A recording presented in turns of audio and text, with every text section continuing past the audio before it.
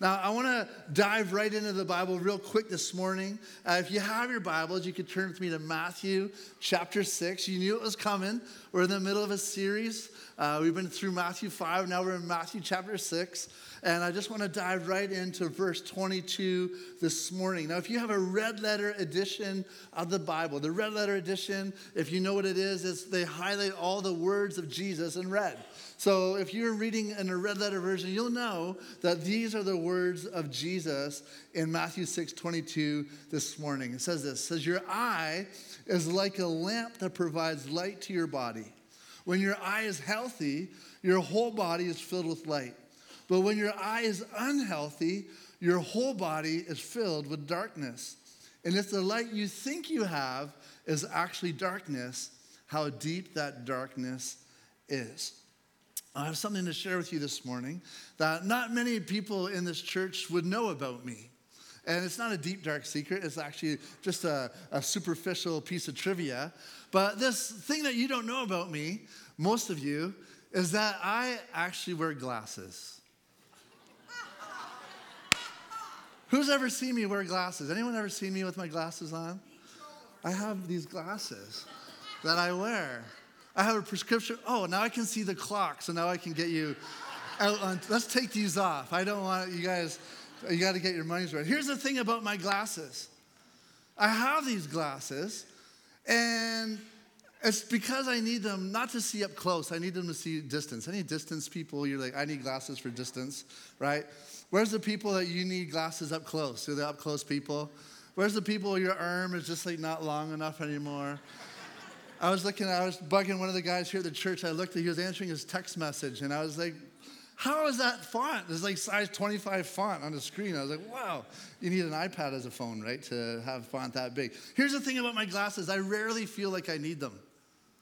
The truth is, day to day, I'm quite happy not wearing them. I don't feel like I need them. I'm fine without them. It's just like my vision is A-okay, according to me.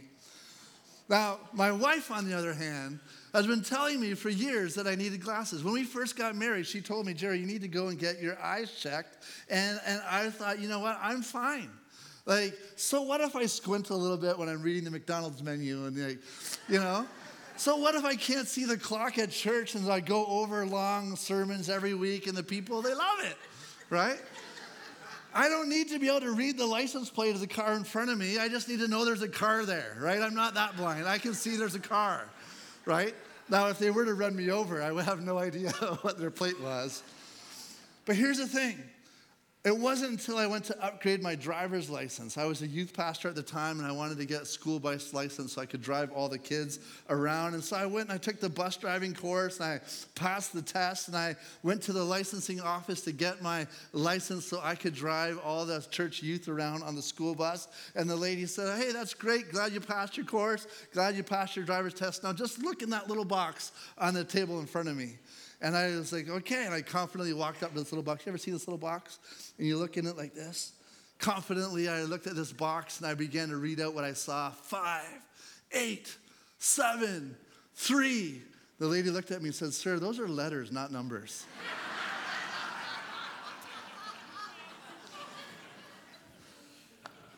So I had to go home and say to my wife, yet again, you're right, as usual, right again.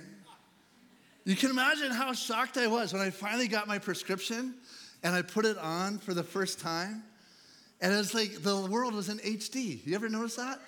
It's like all the leaves of the tree and every blade of grass was all like, you could see it all in stunning HD. That's what Jesus is getting at here in this passage. He says, your eye is like a lamp to provide light to your body. Now, he's not referring to our physical eyeballs. What he's talking about here is our focus, our perspective. What he's really getting at here is how we view ourselves, how we view our circumstances. Ultimately, we could say he's talking about our worldview. He's talking about our worldview. There's a focus, a perspective. There's a worldview that leads to light and to life in your soul. And there's also a worldview that leads to darkness. How many know that darkness leads to hurt, to pain, to brokenness? And so Jesus, in this passage, he's encouraging us all to go get your eyes checked. Get your eyes checked. Don't be like me. Don't be in denial. Don't be okay with just the status quo, resisting the encouragement to take the eye exam. And verse 23 says, if the light you think you have is actually darkness, how deep that darkness is. Now, if you're just joining us, we're in the middle of a summer sermon series we're calling Summer on the Mount. And we've been looking at the Sermon on the Mount, as is commonly known, based in 3 chapters in the Gospel of Matthew. And it's widely recognized to be one of the largest chunks of Jesus' teaching, all from one setting. And we see pieces of it show up in a different teaching in Luke. So I think these are some themes and principles how Jesus was teaching often in different contexts and places. But really the Sermon on the Mount is about a captivating vision of a new way to be human. It's about recapturing and reestablishing humanity's relationship with God. It's talking about this is a reorientation of our lives around the ethic and grace of God's kingdom. So as Jesus is teaching, it's really his manifesto of what it looks like to live life in the kingdom of God. And so what we've been highlighting is that there's a stark contrast. There's a countercultural expectation of Jesus against the status quo.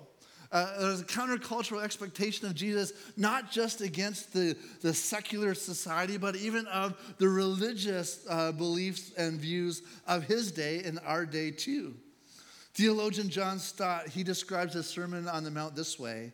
He said, here's a Christian value system. It's an ethical standard, religious devotion and attitude, all of which are totally at variance with those of the non-Christian world.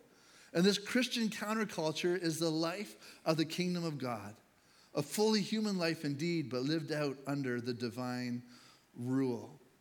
See, the Sermon on the Mount is not a lecture.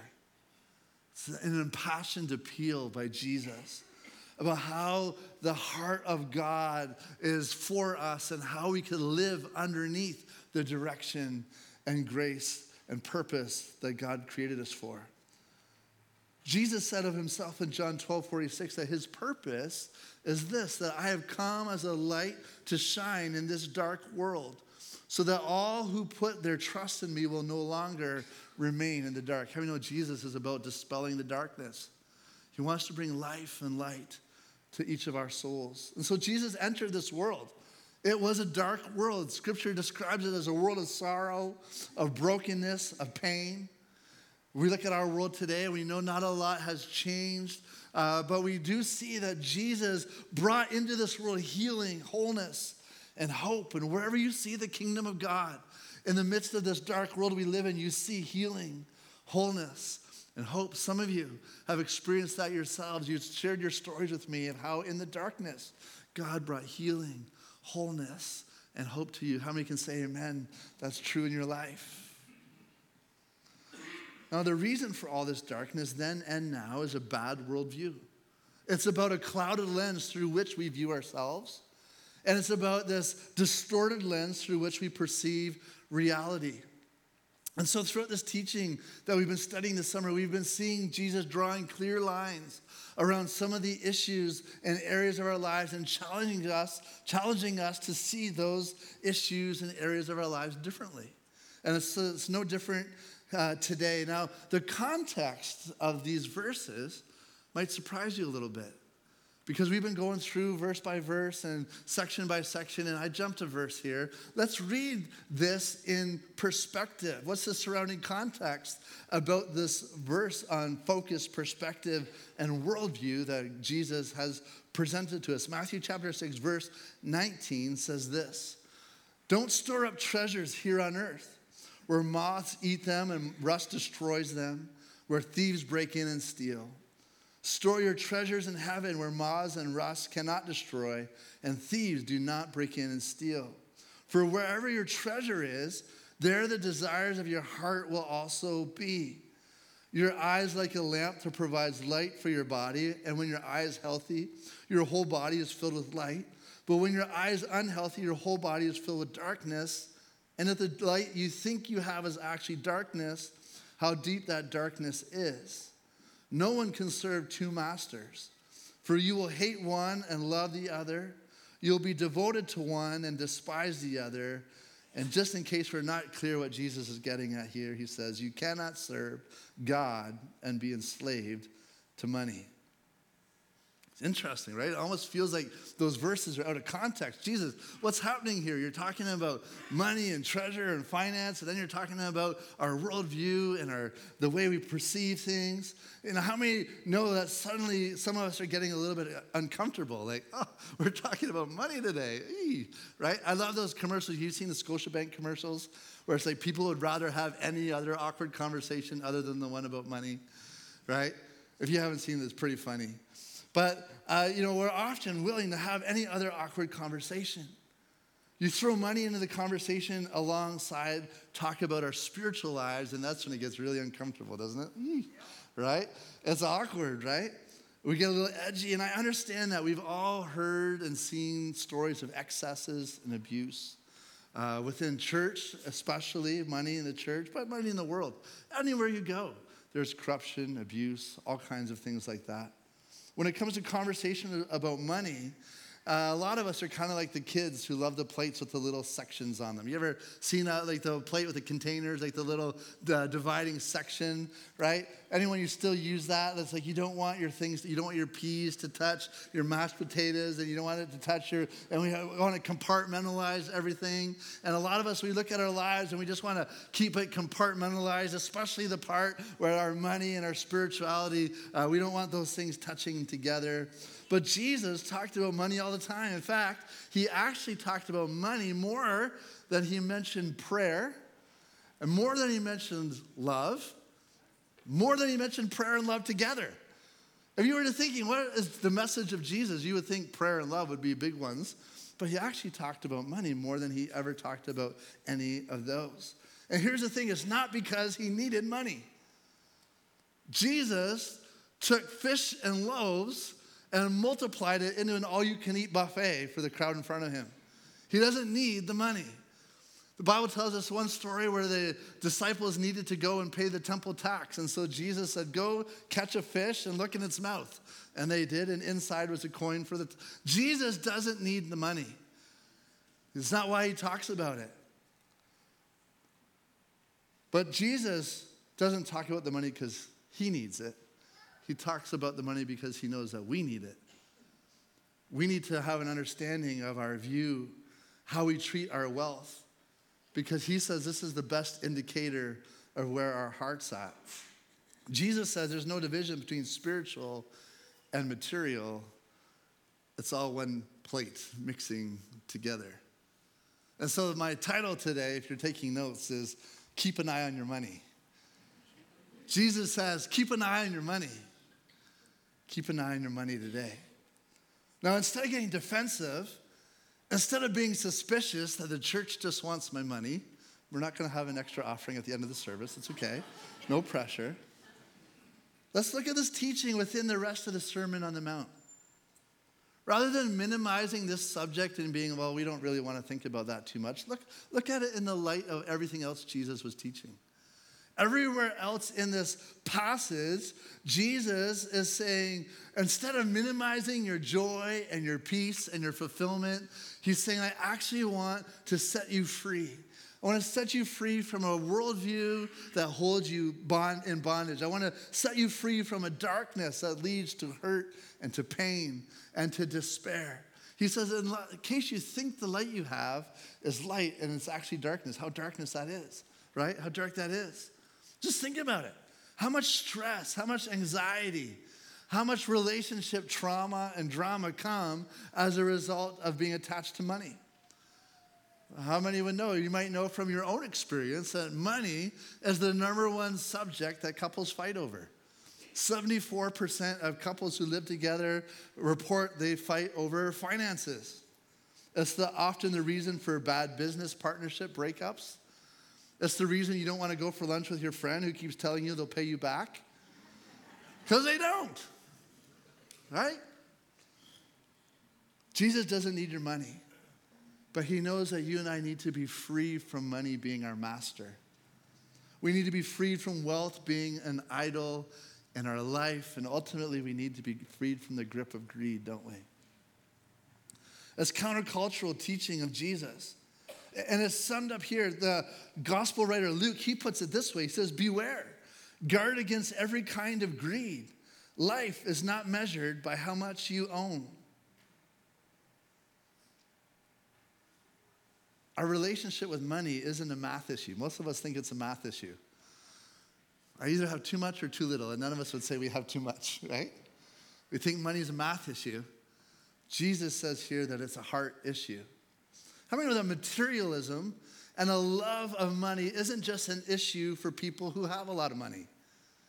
It's possible to not have very many things and be materialistic. And it's equally possible to have a lot of stuff and not be materialistic. See, materialism isn't just about having things. Materialism is about the belief that having things will bring you status, happiness, security, or identity. How many know that sometimes the brokest people who believe things about wealth that people who've accumulated have already discovered aren't true? Right? It's like the great philosopher, Biggie Smalls. More money, more problems. Our relationship, I don't know. I've never experienced it. I'll just say it myself. I don't know. I'm just kidding. Our relationship with money isn't a math issue. It's a heart issue. And when it comes to wealth, Jesus doesn't pull any punches. He says you can't serve two masters. You can't serve God and be enslaved to money. Now, I think there's three kinds of people when it comes to money. The first one is the spender. The spender views money as a source for joy and for happiness. The second kind of person is the saver. They view money as a source of security for tomorrow. Because the spender sees money as a source of joy and happiness, it just goes to follow that they spend it.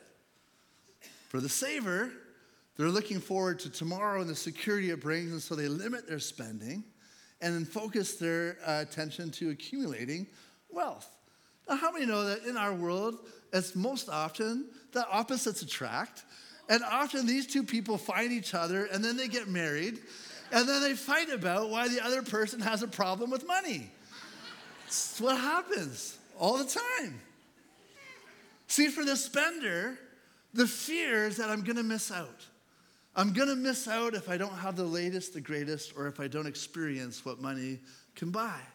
For the saver, the fear is that I won't have enough. And if I don't have enough, and if it's scarce, then I better hoard it. I don't know what tomorrow holds, so I better hang on to it. We have these two types of people. In reality, they both serve money, looking to it to provide something essential to their life, don't they? For one, they're looking at it to provide joy, happiness. The other one, security.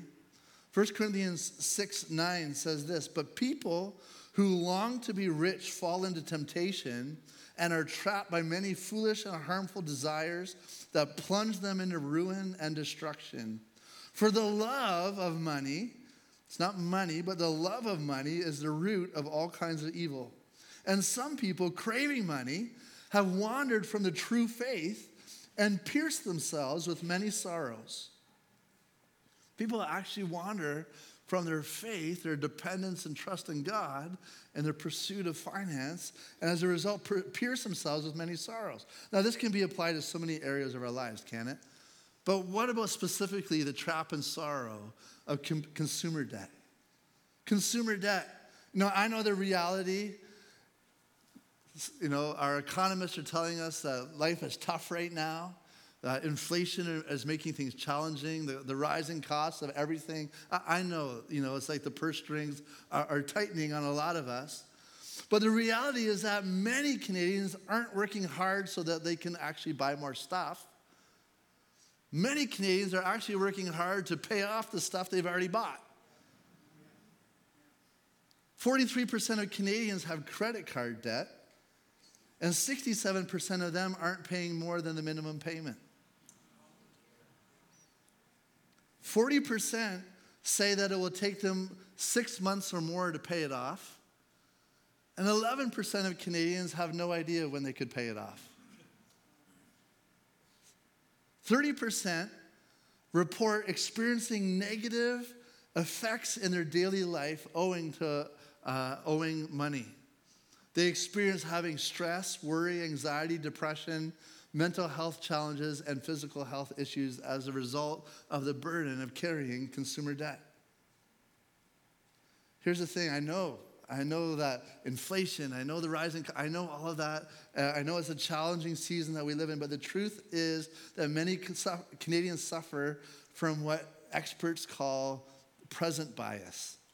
Present bias. Present bias emphasizes now over later, right? Present bias, I know some of us are putting a little bit aside for the future. We're thinking about retirement one day, but statistics show us as Canadians, most of us are interested more in now me than later me, right? Well, what this looks like is when now you buy things you don't really need and you're going to give the bill to later you to take care of, right? It's called present bias. Listen, Orrin Bar-Gill, he's a Harvard professor and economist. This is what he says. He says, we're getting into debt just a little bit at a time. We might use our credit card to buy pizza or coffee or sneakers. And these small purchases that eventually add up to huge amounts of debt when we use our credit cards to finance them. We would never go into a bank and take a loan for $20,000 to buy pizza and coffee and sneakers. But it turns out that's exactly what's happening through this little bit at a time borrowing through credit cards. When it happens a little bit at a time, you really don't understand you're getting into until it's too late. We're so set on storing up treasures here on earth that we can't even wait till we have the money to pay for them. We're buying them in advance. Buy it now and worry about it later. How many know the pleasure that debt purchases is rarely worth the pressure that debt produces? Let me say that again. It says the pleasure debt purchases is rarely worth the pressure that debt produces. How many of you have ever bought that thing and you lied awake in bed that night wondering if you made the right decision, right? But this brings us to our third category. We had the spender and we had the saver. Now, both of those practices are healthy. We should be spending and saving with a plan and with wisdom. But there's a third category, and it's called the steward. See, the steward sees God as the source of happiness, fulfillment, security, and identity. And the steward sees money as simply a tool to be used and to be held on to loosely. See, rather than hoarding, rather than just spending, the steward actually looks at what they have, all of it, as a gift from God to be surrendered to Him. It's not key to their happiness or success, and it's not key to their sense of security. See, a steward holds their possessions loosely because they recognize that they didn't earn it, they didn't deserve it, that everything they have is a gift from God. And when we look at ourselves and we think that we're self-made people, we look at our grind and think, I deserve what I've gained. How many know that? It's like, I know someone, and they were telling me recently, they're like, I have all the toys. I have the boat, I have the car, I have the motorcycle. And they were looking at me and they were just saying, I don't have the health to enjoy any of it. How many know that everything that we have is a gift from God, who gives us the ability to produce, to work, and to enjoy. A steward looks at everything they have as a gift, and with that comes an opportunity to be thankful and an opportunity to be a blessing to others.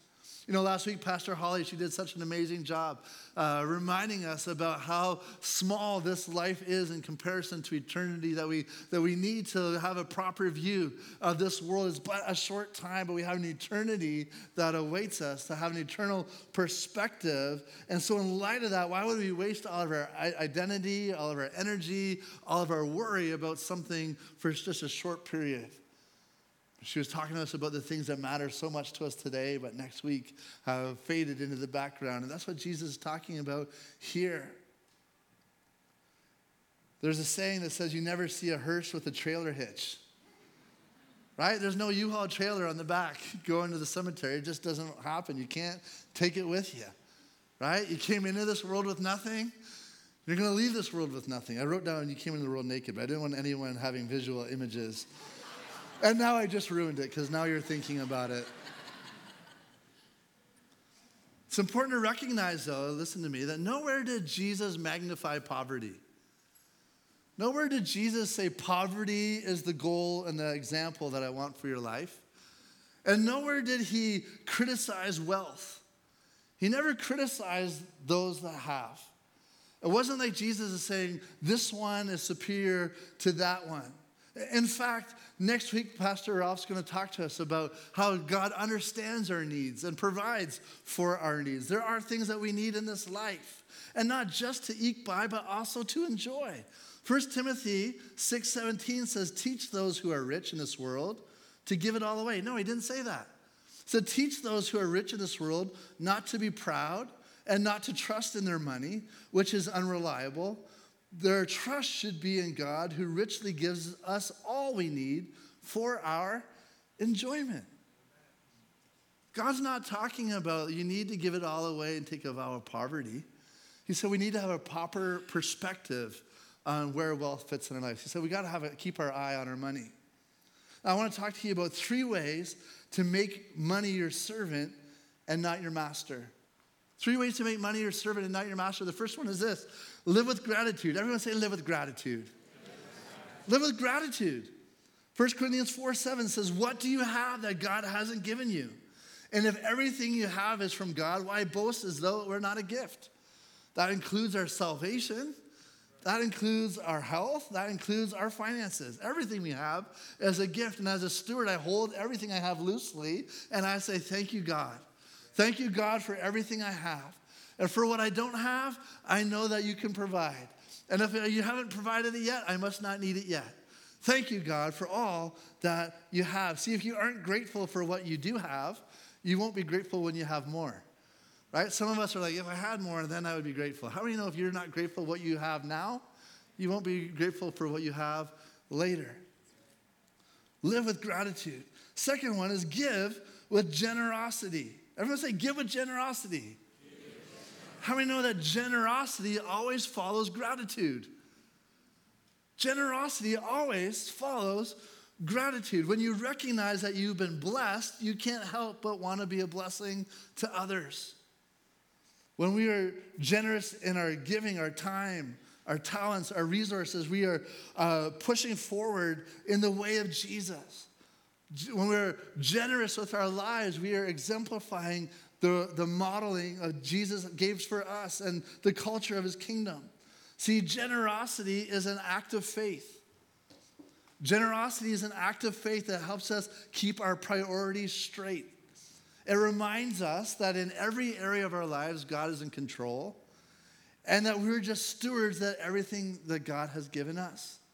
Generosity is an act of faith because when I believe that everything that I have is from God, that God provides for all I need, and if I give away some of what I have, my faith is that there's more that came from because it came from God. And God knows my needs, and God loves me, and as I want to be a blessing to others, God will in turn bless me.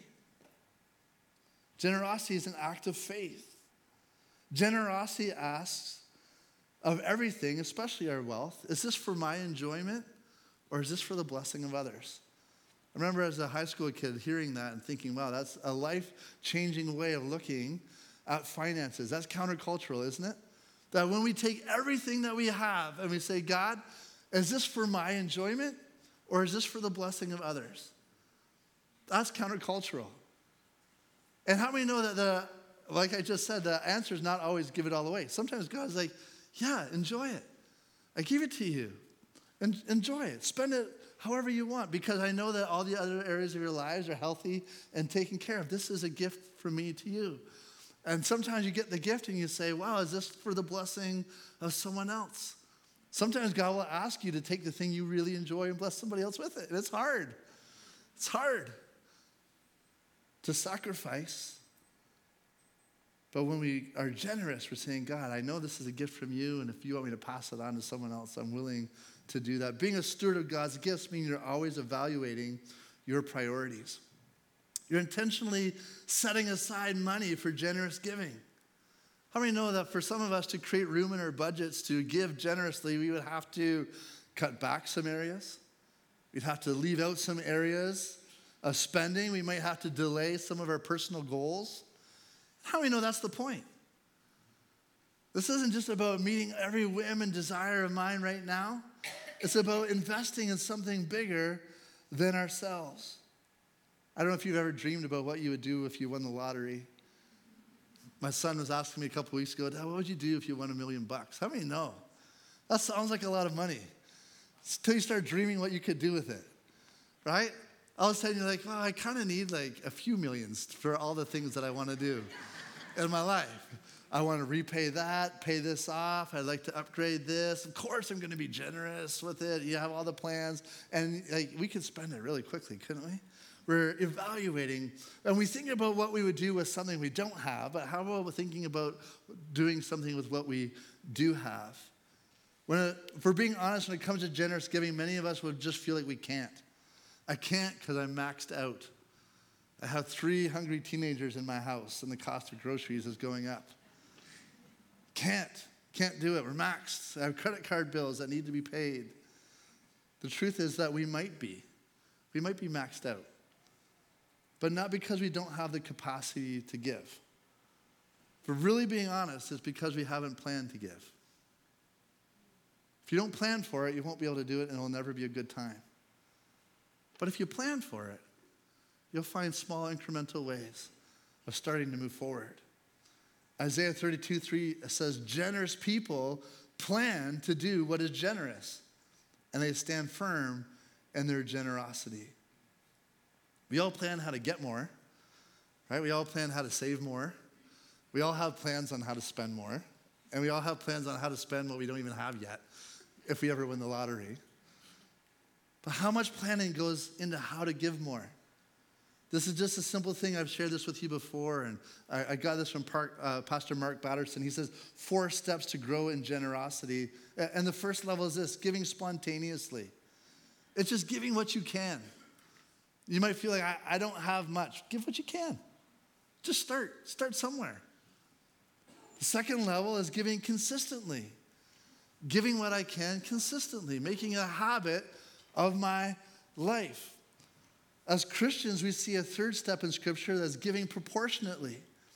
Or planning to tithe, basing it on a percentage. If you're new to church or you're new to Bethel, the Bible actually has a lot to say about how we fund and finance the kingdom of God and how we provide for the kingdom of God through the church and through the various works of the Christian community.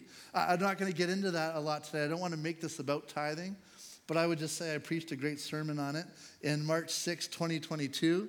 Called Money on Purpose. And so you can go on our YouTube website and look up March 6, 2022, Money on Purpose, and you can find a whole sermon there on tithing. This isn't about that, but it's part of it because Jesus says this materialism isn't separate from our spiritual life. Our wealth isn't separate. It's all part of one healthy spirituality. So give spontaneously, giving consistently, giving proportionately, and the fourth level, and when you get to this level, it's such a fun place to be. Remember, Jesus said, I want to give for you, for your enjoyment. When you get to this level of generosity, you realize how much of an enjoyment it actually comes, not in hoarding, not in spending, but actually being generous, and it's giving radically. It's planning to give with generosity. I love the stories that I hear from people that are like, you know, Pastor Jer, I heard this week, one guy was like, if you told me a year ago, he said, like, you wouldn't believe the change that God's made in my life. I'm giving of my time. I'm volunteering and serving. I'm engaging with people. I'm giving of myself. I'm giving generously. I can't believe the transformation from where I was last year to this year. Someone else in the church, they're like, you know what, Pastor Jared, last year you challenged us to start tithing, and I did. And you know what their highlight of their year was? That the CRA, the Canada Revenue Agency, audited them. And the highlight of their year was the agency said, we want to see your charitable giving receipts because you're giving way and above more than the average Canadian. You're giving way and above more than someone in your income bracket. We want to see proof. And they were like, that is so amazing. I love when the Canada Revenue Agency audits people for their generosity. There's so much joy. So much joy. How do we grow in making sure that money's not our master? We live with gratitude. We live with generosity. And to come back to what Holly said last year, we live with eternity in mind. We realize that this isn't all there is. Jesus says whatever we gain for ourselves in this life is susceptible to moth, to rust, to corruption, to thieves. So if you're going to put so much of your life into holding on to and containing these things and trying to make sure it doesn't slip through my fingers, what a life that is. But he says there's a freedom that comes when you say, Jesus, all of this is yours in the first place. What do I have that you haven't given to me? And I'm not taking any of this with me. All I can take with me is my character. All I can take with me is my acts of service and generosity. All I can take with me are the people that I've invested in and pointed towards you, who found you as their Lord and Savior. That's all I can take with me. So I give so much time and focus. I don't want to serve money. I don't want to serve wealth. I want to live generously and open-handedly, saying, God, you're my source. Whatever I have, would you take it? Would you use it to bless however you see fit? And if I get to enjoy some of it, I'm grateful and I'm thankful. I'm going to ask you to close your head. Close your head. Don't close your head. Keep an open mind. To bow your eyes.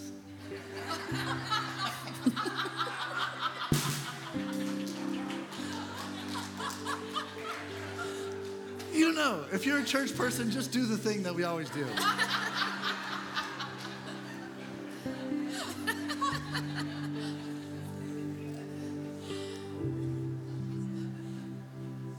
Here's what Jesus is saying. So whatever commands your heart, whatever dictates your desires, it will be what you're devoted to and ultimately what you'll serve. Nobody can serve wealth and serve God at the same time. But when we serve God, we live this life of freedom and peace and joy, because it's not dictated on what we have or what we don't have. It's dictated on who we have. And Jesus said, I will be with you always. And one day you'll be with me in paradise. I can have joy in a lot or joy in a little. It's harder sometimes. It's frustrating. It comes with anxiety once in a while. But I know God's got it. I was talking to my friend, the pastor in Kelowna, and they were at very real risk of losing their house this past week. The fires had crept right up into their backyard, and they weren't sure if the house was still standing.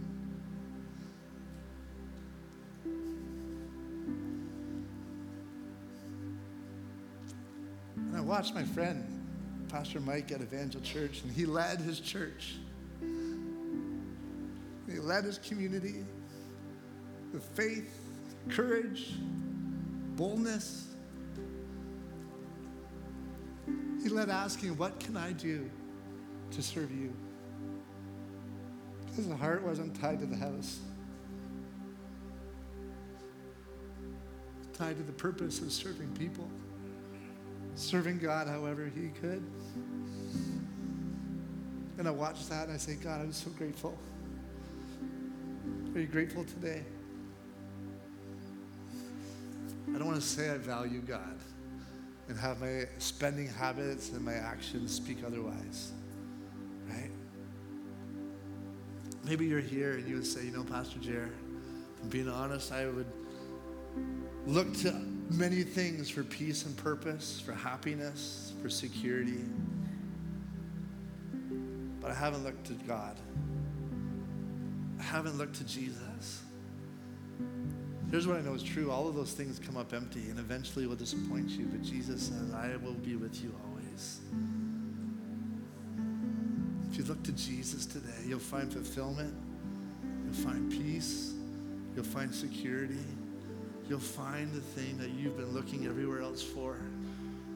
And it's not going to cost you, because it's a free gift from God. But on the same hand, it will cost you, because it requires you giving up the right to your life and saying, Jesus, I will follow you. Live out your ways. Maybe you're here this morning and say, Pastor Jared, that's me. Would you pray for me? I know today that I've been looking in many places, but I need to start looking to Jesus as my Savior, as my guide, as my provider. Would you just raise your hand real quick so I could see it this morning and pray with you? Yeah, thank you. Thank you. The back, thank you over here. Yeah, thank you. Thank you at the back over there. This section over here, anyone this morning? Say, I need to look to Jesus today. Yes, thank you. Praise God. Would you stand with me all over this place? We started this service by having a moment of prayer, of gratitude, thankfulness, prayer of intercession for our friends. But would you just, right now, if an act, symbolic act, if you would, if you're comfortable, would you just raise your hands like this? This is a sign of openness. God, I'm just open to you today. God, I just want to receive what you're saying. I want to be open to this word that I've heard. Maybe you're already saying, yeah, I'm already in this posture. Lord, I already lived this, and just help me to live it even clearer, to be reminded afresh. Keep an eye on my money. Most of all, keep an eye on my heart. Maybe for you, it's the first step of saying, God, I'm holding on tightly to some things that I'm finding hard to let go of. There's a risk in this prayer, because this risk is I need to change my perspective. I need to change where my source of security comes from. I need to change the source. Lord, to open my hands. I've been holding and hoarding and trying to build wealth and security for myself, and yet I give it to you. So Jesus, I pray all across this place, young and old, we come before you and we say, Lord, we want to respond in obedience to this word. Not because you're trying to restrict us, not because you're trying to take something from us. You don't need any of it. But you know that we need it. Lord, so that we can live the life of freedom, the life of gratitude, the life of generosity, the life of peace that you have designed for us. So I pray for each person today that's turning to you for the first time in a long time. Lord, Holy Spirit, would you come right now and give them the assurance, Lord, as they turn from leading themselves to letting you lead their life, Lord, that you are with them in this moment. God, that your love envelops them, that your Spirit is guiding them and filling them, Lord God, so that they can live this life of peace and hope and generosity. Let all of us, I pray, experience the freedom and the refreshing, Lord God, of living out your truth today. In the name of Jesus, we pray. Amen. Amen. Church, would you just lead us in a chorus this morning, a celebration, and then we'll pray together in just a second.